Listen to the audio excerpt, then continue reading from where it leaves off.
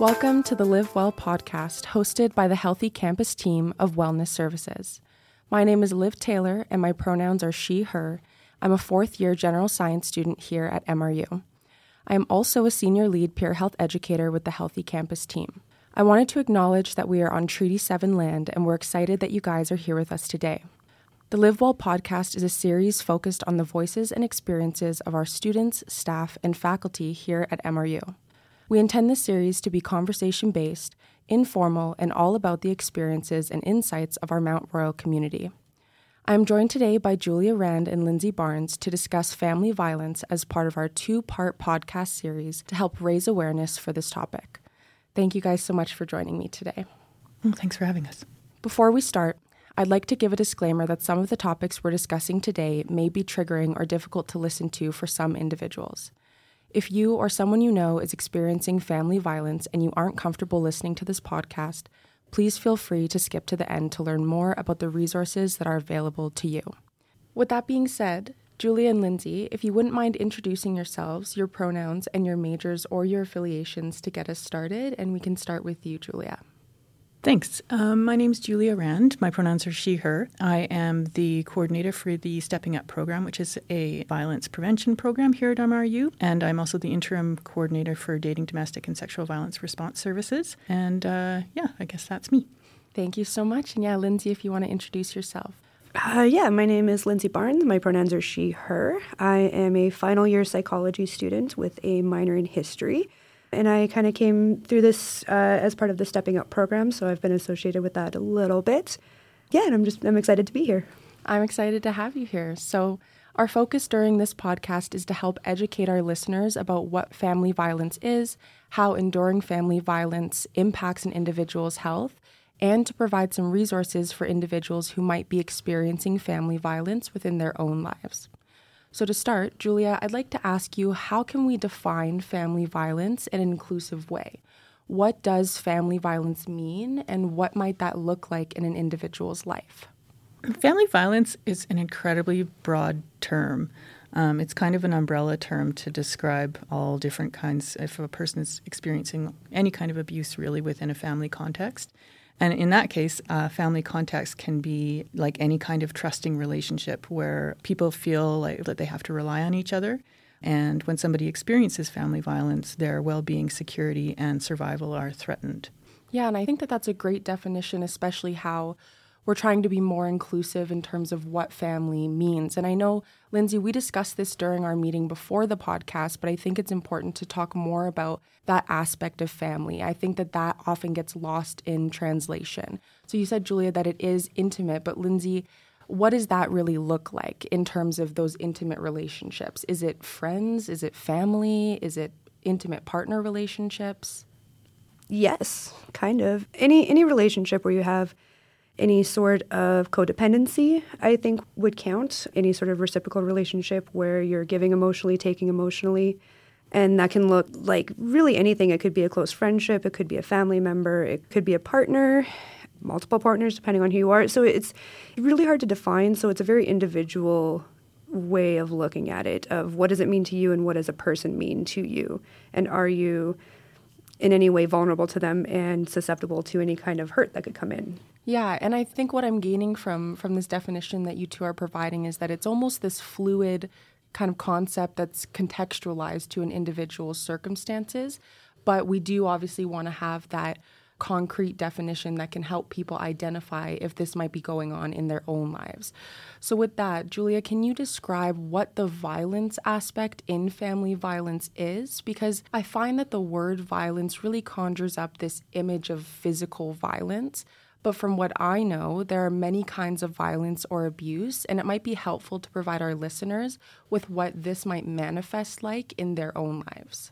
Yeah, so just kind of a brief shorthand, abuse can take all kinds of forms. It's not just physical. A lot of people think that if it's not physical, then it's not abuse or it's less impactful, and really runs a whole spectrum. So there's physical violence, sexual violence, psychological aggression, stalking. It can take all sorts of forms, emotional abuse, emotional violence. Yeah, things like that. Yeah, and it sounds like, in this new modern era that we're in, alongside all these different forms of violence and how violence might manifest, I know, Lindsay, we talked about digital violence as well as a component of this. Do you want to tell me a little bit more about that? Yeah, because we're so connected and there's so much access to information, that is kind of not new, but a relatively new problem of different types of violence that relate to stalking or harassment. Identity theft counts as a form of violence. You have access to things that you wouldn't have had before. So something like, a lot of people don't know that financial violence counts as violence. So someone who's trying to control you with money or stealing from you. And with the access to online tools, that's so much easier now. And I bring this up because that's actually a situation I had where I had a partner steal a substantial amount of money from me through I think it was PayPal or whatever service that they managed to get access to, and that caused a lot of disruption. I didn't know that was an offense. And so in talking to the police, they're like, this is actually constituted as partner violence even after the fact. So it takes forms in a lot of different ways that people don't realize, I think, and it's really important to talk about different ways that things are impacting you. Yeah, and I totally agree. And I wanted to thank you for your vulnerability and sharing that with us today, because I think it's important. It serves as a reminder that violence is not just physical violence. And if you feel as though you're experiencing family violence or intimate partner violence in any way, physical or not, we want you to be able to reach out, because that violence can have a great impact on who you are, your health, and your well-being. So now that we have a better understanding of what family violence really is, I do want to talk about the health and wellness impacts of family violence. And I'd like to share a few statistics about our MRU population and their experience with family violence. So this NCHA survey given to MRU students found that 39% of students report that their intimate relationships negatively impact their academic performance, and 26% of students report that they have been in an intimate, meaning dating, romantic, or couple relationship that was emotionally or physically or sexually abusive. And this is obviously very troubling to hear, because this means that over a quarter of our student population has experienced some form of family or intimate violence in their own lives. And I do speak for myself here when I say that sometimes it's hard to identify how a situation is really impacting you when you're still in the situation itself. So Julia, can you tell us a bit more about how family violence might impact a person's health or well-being, and what aspects of their well-being or their health would be impacted as a result of that? Yeah, I think about things like self-blame, shame. A lot of people have a hard time coming to terms with that this is something that's actually happening to them. So being able to identify that that there's abuse in my family, that can be a really hard thing to admit to yourself, and it can affect help-seeking behavior as well. And it can go so far as to make it so that people have a view of violence that is kind of accepted and normalized. So it can impact their future relationships as well. It can also impact things like mental health if you're exposed to it regularly and over a longer period of time. There's a chance of developing PTSD or complex trauma response. So that can negatively impact kind of every aspect of your life. So yeah, it's quite a thing to have to deal with. Yeah, it really sounds like this is the multifaceted issue. It's more than just physical well-being or any concerns with that. It can affect your worldview, like you said, really down to your core social identity, how you view yourself, the world around you, how you view other people and future relationships. And I really liked how you touched on that aspect of help-seeking behaviors and social isolation. And I think that disconnection point is really important to talk about, especially with regards to future relationships as well. And Lindsay, I was wondering if, in your experience, if you feel comfortable sharing, if you experienced any of that as a result of your family violence. Yeah, I think we as students, we understand what stress is like. We know how difficult it is and how hard it is to manage when we have a lot of stuff going on in our school life. So when you're experiencing something on a regular basis, or even in the short term that is causing more stress, it basically just takes away your ability to manage that. So the consequences of that and being trapped in something like that is that you're not going to be as focused at school. You're not going to be able to make it to classes as much. You're going to have a more difficult time managing your mental health. So it's a compounding factor in a situation for students that's already really difficult. Yeah, I think that, turning our perspective to the student experience as well is really important there. And I appreciate your perspective on that, being a student yourself who has experienced family violence. And I know from my experience, I've worked with a nonprofit organization here in Calgary, Gems for Gems, who works with domestic abuse survivors. And I've always found it to be so difficult when we're talking with them and they share these experiences and they say things to me like, I just felt so alone. Like I was, maybe going to school or going to work, and I just felt like I couldn't connect with anybody because I just didn't feel like myself anymore. And then, like you said, the impact that has on the rest of your life, if you feel like you as a person, you are not yourself, how can you go about your daily life and doing these tasks and what's expected of you? So I think it's really important to talk about that and shed light on that. And I appreciate that you two are here with me doing that today. So with that being said, I do want to offer some guidance for the future and hear your opinions on this as well. But these students that are experiencing family violence and are going through this, they might feel disconnected. What can we do for them? What can we tell them? What resources can we offer them? And Julia, we can start with you for that as well. There's a number of workshops that are offered where we can help our peers to understand that they're not alone, and we can help to understand how to respond to disclosures of family violence, intimate partner violence, sexual violence. And so the first thing to do is to hold space. And so you just listen.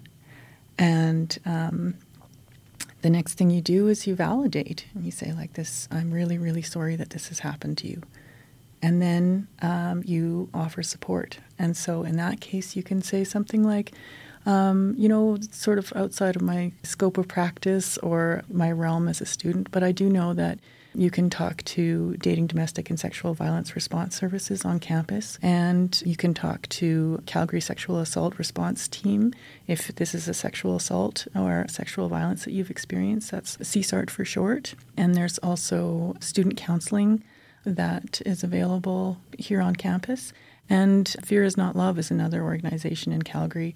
They were formerly the Calgary Women's Emergency Shelter, and they do provide shelter, but they also have an whole thwack of programming that is meant to support people who have experienced violence. We work with them a lot, and I just think the world of their approach and their programming.